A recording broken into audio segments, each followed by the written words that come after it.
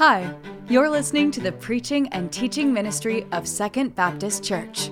These resources are not designed to take the place of a local church, but we hope they will encourage you on your journey with Christ. For more information about how you can connect with the Second family, visit mysecond.family. This sermon was delivered live at our West Conway campus. Thanks for listening. I was in a pool this week. I was kind of relaxing there in the pool. My kids didn't know I was home yet, so I had like 30 minutes of them not knowing I was there and floating around in this pool. And this thought kind of raced through my mind. I don't know if this has ever happened to you. Just an old memory just seems to come out of nowhere. It ran through my mind when I was a kid. There was this one summer, right there at the beginning of the summer. And my dad got up pretty early one morning. He went out back and he drove this stake into this ground. It was kind of like a pole, but a big piece of wood. He drove it into the ground, and I'm the oldest of five. We didn't know what he was doing. And he took a string and he walked out quite a ways there. He measured it off. And then he walked around. He designated this big circle by that middle point, made a circle with a shovel. And then he spent several hours, clearing out that circle, removing the grass and the pine needles, the sand there. There were a couple of roots from the trees that he cut those out of there. And my dad is real fair complected like I am. So, a couple hours into this southern Mississippi heat and humidity, and he was just bright pink, and just working out there. And we did not know what he was doing. All five of us sitting there like little crows watching him labor away there all day long, just, occasionally bringing sweet tea that Mama sent out to him. And then he started bringing out sand and by the wheelbarrow all the way around our little house there and dump it out. And eventually he layered all of that out into this big sand circle. Then he started constructing the framework and the sides of an above ground pool that he had purchased somewhere. And that's when we started to get real excited, right?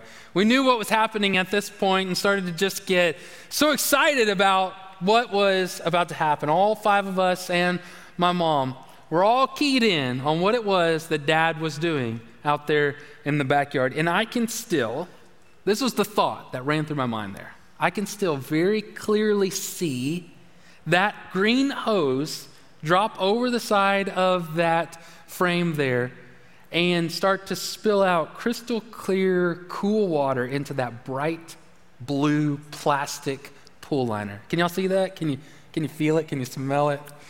That was the beginning of the greatest summer, right? Just one of the very best summers. And it occurred to me that's how I've always remembered that story. Up until this week when I'm now a dad, some 30 years later, floating around in a pool, and it just kind of crossed my mind that the beginning of that summer was great, but it wasn't when that hose started pouring water into that pool. The beginning of that summer began when my dad had a plan for us. When he started working hard, when he was executing this plan. And I don't really recall my dad getting in the pool all that much. In fact, I don't know that he ever got into the pool. But you and I both know that he wasn't building that pool for him. He was building that pool for us. We're going to begin a series now on Jeremiah.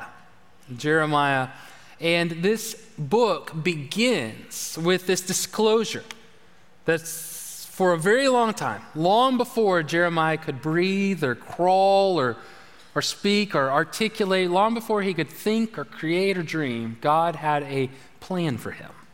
And that plan was working its way out. And as we read this story, what we realize is that God was going to work out that plan in Jeremiah's life, and eventually Jeremiah would fulfill the plan in his own life that would bring to his nation, to his people, hope and healing and a word of encouragement.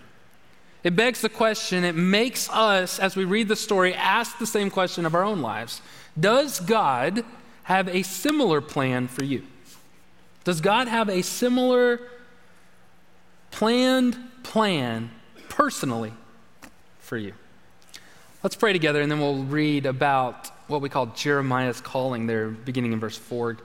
God, thank you so much for summer, and thank you for pools and friends and hanging out and taking breaks and vacations and seeing people we haven't seen in a while. God, I pray today as we begin this Summer Plans series, we would open our minds and our hearts to the reality that you have a plan for us, a plan for salvation and mission, for station and vocation. God, I pray that today we would leave here ready to answer that call, ready to answer those calls, and to fulfill what it is that you planned for us long before we ever were. It's in Jesus' name we pray together. Amen. So several weeks on Jeremiah, that's what we're about to start. And I would forgive you if your first thought is, oh, that sounds really boring. And I can understand that. I can get it. You know, we're going to go through an Old Testament prophet. And when I say an Old Testament prophet in the middle of summer, many of you might think that's super boring or it's going to be confusing. Whenever you talk about an Old Testament prophet, there's all these visions and stuff. I don't know what it means. It's got a lot to do with history and kings and a nation that I've never been to and a kingdom that I did not experience. And I can understand that. To be honest with you, that's a little bit how I felt about it as well. But there's this author, this guy's name's Eugene Peterson. He's passed now, but he's one of my favorite preachers and authors. And he wrote about Jeremiah. He wrote about Jeremiah in a book called Run with Horses. And so if you ever want to read, it's kind of like a devotional, so you can read through the chapters and study deeper this summer if you want to. Run with the Horses. And in that, he wrote this. In Jeremiah, he sees the image of a man, a life of excellence. In Jeremiah, it is clear that the excellence comes from a life of faith, from being more interested in God than in self, and has almost nothing to do with comfort, esteem, or achievement.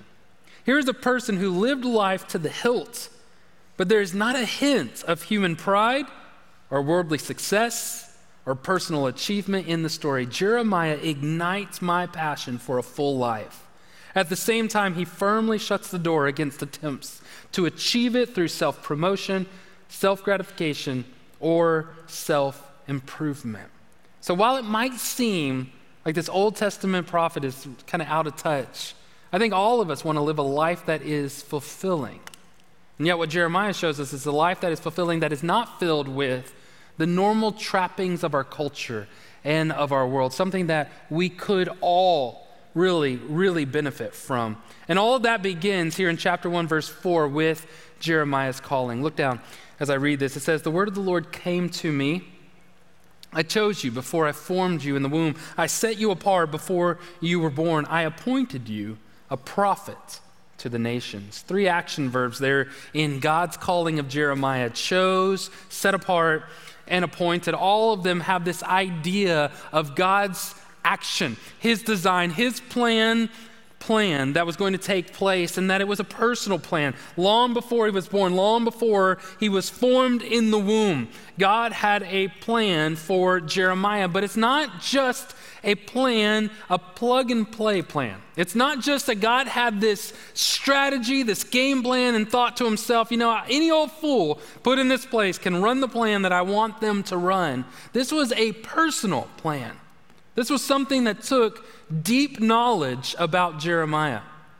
A couple of weeks ago, some of the staff, what we call the planning staff, those that put a bunch of stuff on the calendar, we will take 2 retreats a year. One, we travel away, and one we stay here close by. And we do that so that we can plan out 8, 9, 10 months. And it's a lot of fun. I love hanging out with the staff.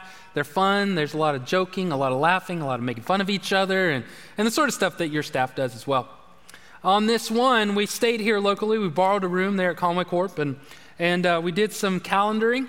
And then we went to lunch, and at lunch, we met a person who has their very own YouTube channel. Full-time job. A YouTube channel, it's a full-time job. And by meet this person, I mean Rich talked to this person, and they had a voice, the sound of a train horn, and so all of us got to hear this person, right? They just endlessly talked about their YouTube channel. And so when we got back from lunch, we asked each other, what would be your YouTube channel? What would it be? Have you ever thought about that? Probably not. That's a dumb question, right? But now you can. What would be your YouTube channel? We went around the table there sharing what the YouTube, and here's what we did. We said, you have to say what your YouTube channel would be, what you would put on the YouTube, and then the rest of us voted on whether or not we would subscribe to that channel, Now we're all Christians and we love each other, so we all subscribe to everybody's channel. We did it. Not that I'm going to watch it, but I subscribed to it. And it was interesting. It was really interesting because it went one step further. Here's why it was interesting. We knew their interest. We knew what they were interested in. We all know that about each other. But it was the way in which we would portray it to the world. Like, I would do this, but in this way. That's what makes it a YouTube channel. And so we found out a little bit more about what makes each other tick. God knew that about Jeremiah.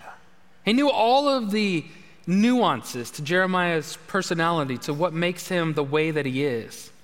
God knew his family of origin, his experiences, his education, his fears, and his dreams. All of his apprehensions and all of his goals in this life. God knew all of that, and it turns out that all of that from the very beginning was being orchestrated to effectively work out the plan that God had for Jeremiah's life. What I'm trying to say here is that this isn't just that God had a plan. It's that God had a personal plan for Jeremiah. It's a very specific plan. It says there at the end of our verse 5 that you will be a prophet to the nations.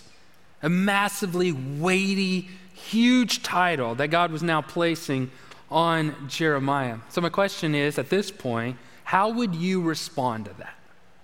If God suddenly appeared tonight in your living room, or if on the way home from worship service this morning, God appears in the passenger seat next to you, and he very specifically, audibly tells you, this is the plan that I have for your life. How would you respond to that? What would you say back? What would you do?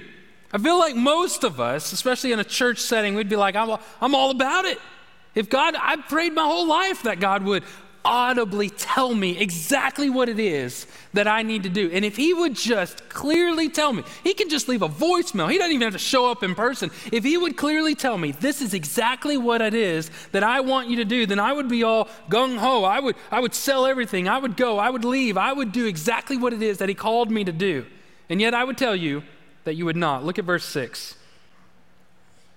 But I protested. Oh no, Lord God, look, I don't know how to speak since I am only a youth. He says he protested.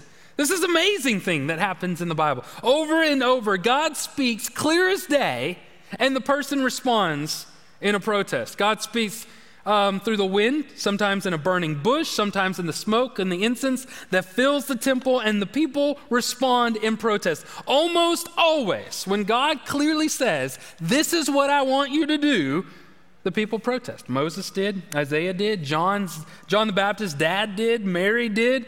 We all would.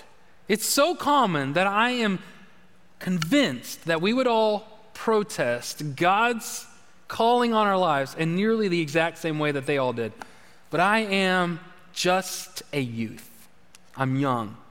There's two thoughts that really stick in my mind about these protests, because Jeremiah's not the only one that does that. Mary says just about the same thing. Moses says just about the same thing. Over and over, people say just about the same thing. But I'm young. I can't do this. I am too young. The first thought is that God calls young people to do things, great things, mighty things. God does call young people to do things. For whatever reason in our culture, we have this idea that people are too young to do great things for God. And yet repeatedly in the Bible, God calls young people to do great things. One of the curiosities about the Christian church in America is that young people do great things for God, and then they age and start telling young people that they're too young to do great things for God. But God does call young people, whatever and like typically in the Bible, I mean, we're talking like 13, 14, 15 and up. God calls young people to do great things for God. And yet, if we think deeper about Jeremiah's response here, it's not just that he's saying, I'm too young. It's not just the age that would be on his driver's license or on his Facebook account. This is his inexperience. That's what he's actually saying. I can't do what you want me to do, God. I can't be a prophet to the nations. I don't know how. I don't know how to do that. Isn't this a common way that we respond to God's calling? I don't know how to do that. You know very clearly, you know as clear as day, that God wants you to lead your family to worship him and to be active participants in the church. And yet, there's a big part of you that gets held up because you think, I don't exactly know how to do that. You know that God wants you to befriend and invite your neighbors, your teammates, your coworkers to the gospel message, to Christianity, to the church, and yet you get hung up, trapped up, frozen, because you don't know exactly how to do it. You know that God wants you to be sacrificial with your finances, but legitimately you just don't know how. How would I give 10% to God and live on the rest? How could I even make the ends meet? You don't know how. These are legitimate, constant protests.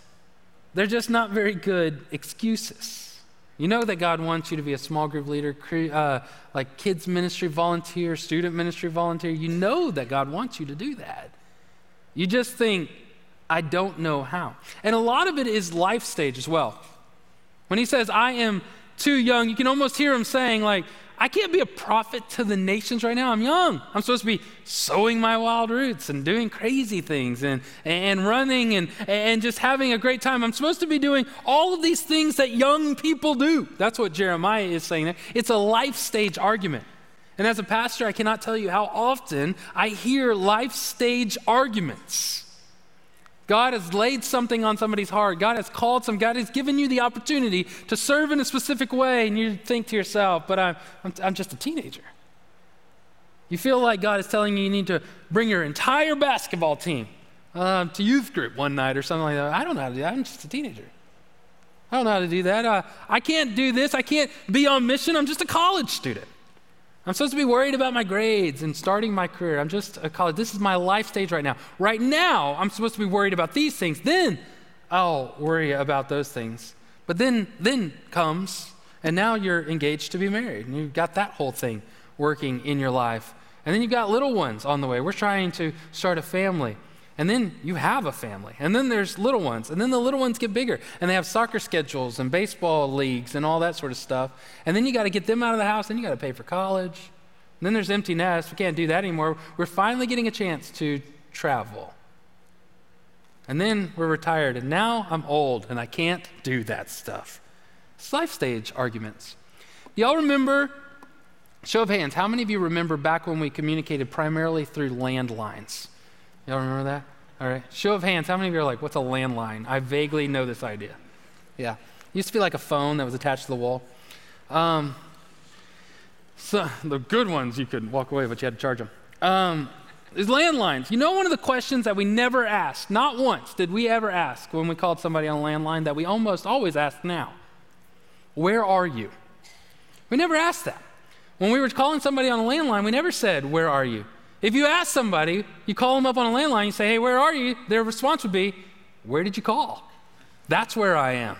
You called my office, I'm at my office. You called my house, I'm at my house. That's where I am. Listen, when God called you, he knew where you were. He knows how old you are. He knows your skills. He knows your personality. He knows your baggage and your secrets. He knows your giftings. He knows all of it.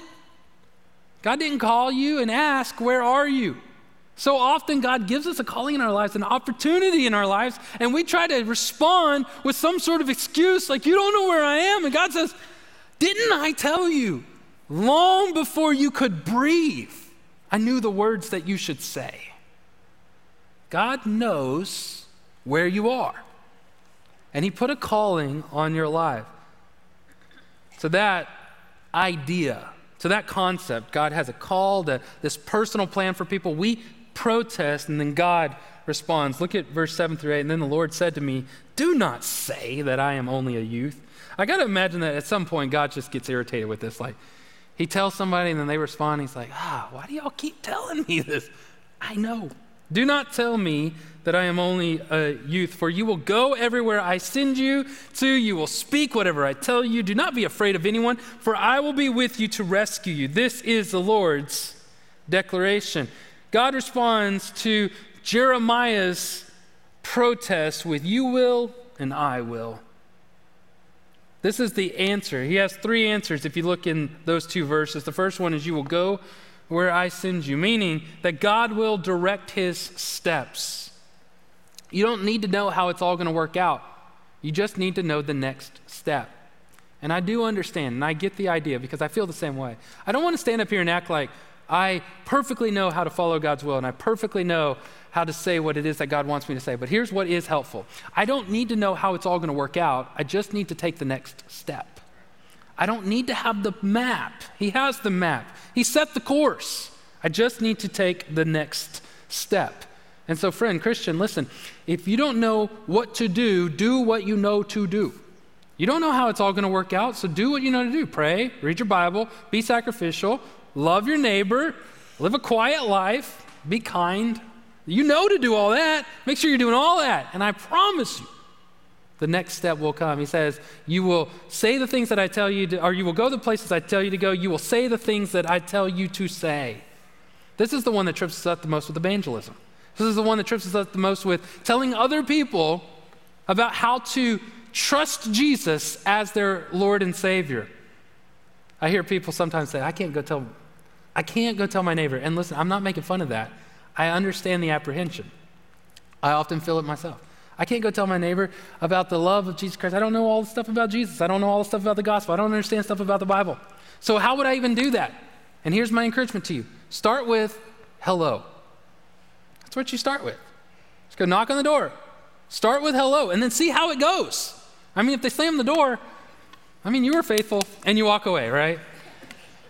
But if they don't, which they probably won't, then you invite them to grill or, swim in the pool or play bago or something. I don't know. You just hang out for a little while.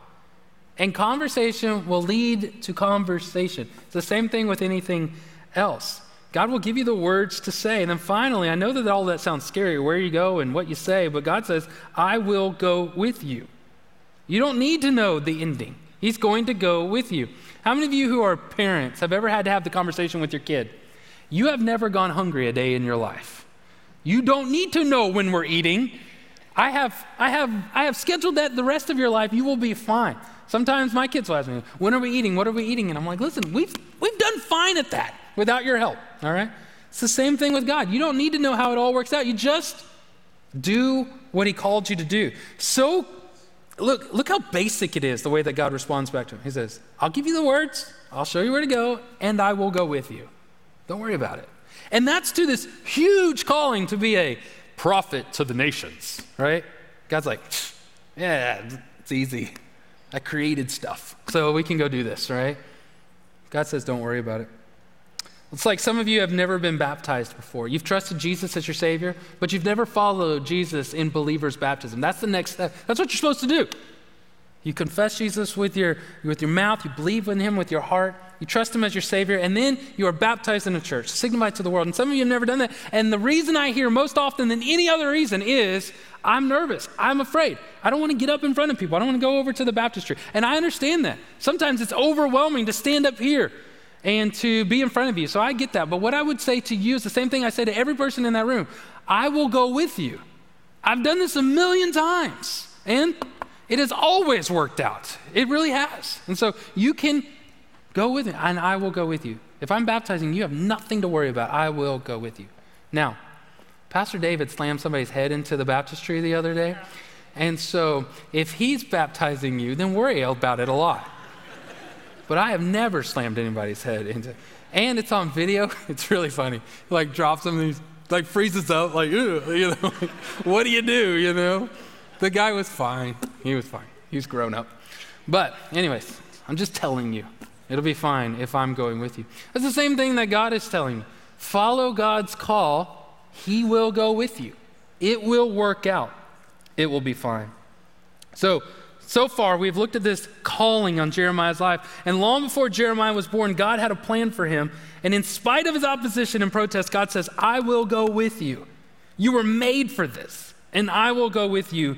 Do not be afraid. I feel satisfied by that.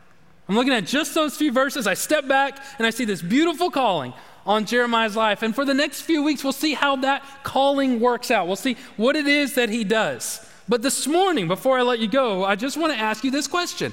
Does God have a similar calling for you? And to that I would answer, yes. God has a calling on your life. Now, I Googled this. I tried to find other pastors or theologians, preachers out there that would have a list on what all kind of callings do Christians have?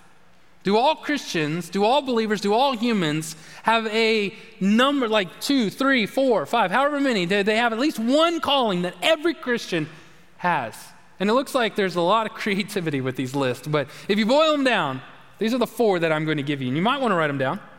Here's the 4. And all of mine end with the shun sound. Shun. First one is salvation. All people are called to salvation. All people. 1 Peter 2:9 says that you have been called out of darkness and into marvelous light. You weren't made to walk in darkness or to carry the guilt of sin. You were created to be with God and to enjoy Him forever. And the Bible says that if you reject the way of this world and submit to Him as your king and as your leader, you answer that initial call of salvation. That if you believe and trust in Him as your Savior, then you can be saved. Out of darkness into light. Everyone is called that call. The question is whether or not you're going to answer that call in submission. Are you going to finally lay down your own small little kingdom and submit to the one true King? All people are called to salvation. And once you answer the call to salvation, you are then called, all Christians are called to the call of mission. Mission. You were not saved to sit. Matthew 28:18-20 is the Great Commission in which Jesus sends out the disciples into all the nations to make disciples and to baptize believers. 1 Peter 2:9, back to the same verse, he writes that you are a special people so that you may proclaim the praises of the one who called you out of darkness and into marvelous light. You were saved to proclaim, to tell other people about the good news of Jesus Christ. That's what you were saved to do. So it's going to look different. It's going to sound different. You have your own accent and vocabulary and the way that you do things. But you were called. You are commissioned. You answer the call of salvation. You have a call of mission. Thirdly, the one that we don't often think about is station. We're Christians. We're ambassadors of Christ. And we answer that ambassador of Christ with obedience. But station, we answer with faithfulness. There are certain aspects to you that don't change. They are just your station in life. Some of you are male, some of you are female. That's your 2 choices. That's all there is. You are either a male or you are a female. You have a family. You are related to people. That might be a son or a daughter. It might be a father or a mother. You might be a husband or a wife. You might be single as a good gift from God. Whatever it is, you have a family that you are related to. You are a citizen of a country. And these are the way things are. They are just the way they are. These things make up who you are. You have this certain station in life that when you put it all together, it makes up you. And by God's design, there are faithful ways to live that out. There is a faithful way to be a man, to be a Christian, godly man. There's a faithful, God-honoring way to be a woman. There's a faithful, God-honoring way to work for the good of the city and to stand on Christian values. These are just who we are, and we need faithfulness in these aspects of our lives. They are not up for definition or redefinition. They are the way that God designed us, and all of us occupy some station in life. And there's an order to all of this: salvation, mission, station. That when we work these things out in our lives, we are who we are. The fourth and the final calling is your vocation. This is what you do, your work, your contribution. This is the last one in the order. Don't get them mixed up. You are not what you do. So you might be an accountant or a banker, a doctor or a teacher, a farmer or a welder. You might be in the food service industry. I don't know. I don't care. That's what you do for a living. It's not who you are. But even in that, you can do that faithfully. You can do that with worship. You can be worshipful in whatever it is that God has called you to do. These are our callings. And so you need to answer them. You need to know how it is that you answer all of these things. and how it is that you are worshiping God in your submission, in your obedience, in your faithfulness, and in your worship. I do want to say a quick word about vocational ministry, though. Vocational ministry is a person who works for a church. Their job is with the church, like myself and like some others here. We have done a disservice to Christian calling by only putting it on that sort of idea, on vocation towards the end. We've got this idea over time in which we think that God calls all people to salvation, but the very special ones, then he calls them into vocational ministry. The strong, the leaders, he'll call them into pastors. The brave, he'll call them to be missionaries. The sweet, the kind, he'll call them to be kids ministers. The creative, he'll call them to be music and worship and arts. And student ministers and college ministers, well, bless their hearts, you know. That's just what we feel. It's what we think. But it's just not true. It's just not true. I'll tell you a secret about vocational ministry. Vocational ministry is an opportunity, a seasonal opportunity. I am a Christian. I believe in Jesus Christ. He's my Lord and Savior. He really did walk on this planet. He really did live a sinless life. He really did die and resurrected on his own, and right now sits at the right hand of the Father. I believe that with everything in me. I am an ambassador of Christ. I will speak that message whether you pay me or not, whether you imprison me or not. I'm a father and husband. I'm a male. I am a son. I'm a citizen of the United States. These are the things that I am. And right now, I have the opportunity and the pleasure, the privilege to be a pastor of a church. But that may not always be. And that's fine, because I am not a pastor. Pastoring is what I do. And I want to encourage you to think about that when it comes to vocational ministry. Some of you have skills and gifts that you could use in a church.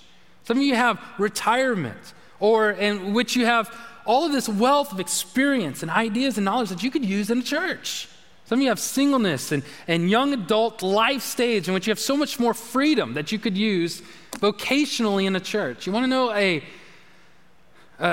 bad thing right now within the Southern Baptist Convention? We don't have enough students in the seminary to lead the church in the future. This is a statistical reality. Within the next couple decades, we will have to shut down a good chunk of our churches just because we don't have any men or women stepping up to say, I will serve. I will be in there. I will help these churches. And so the Bible says that if you desire vocational ministry, so to speak, if you desire that, that's a good thing. You ought to look into that. You ought to kind of see where it is. Maybe it's a life stage. Maybe it's just a moment in your life. This last week, I had lunch with Cooper Passmore. Y'all know him? Anybody know? A lot of you know him.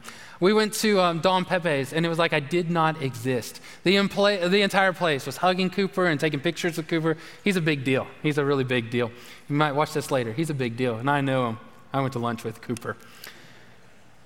A couple years ago, Cooper and I sat at Blue Sail here in Conway, and he was like trying to get the words out, but he finally got the words out, and he says, I think I might be like supposed to be going into ministry. That's what he says.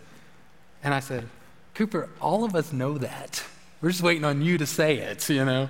I've known that for months. And so Cooper first started talking to me about ministry as a math graduate of UCA working at Axiom, right? And now he's the preteen minister, the minister to preteens at one of the best churches in Oklahoma. That's what God worked out because he just said, I'll try it.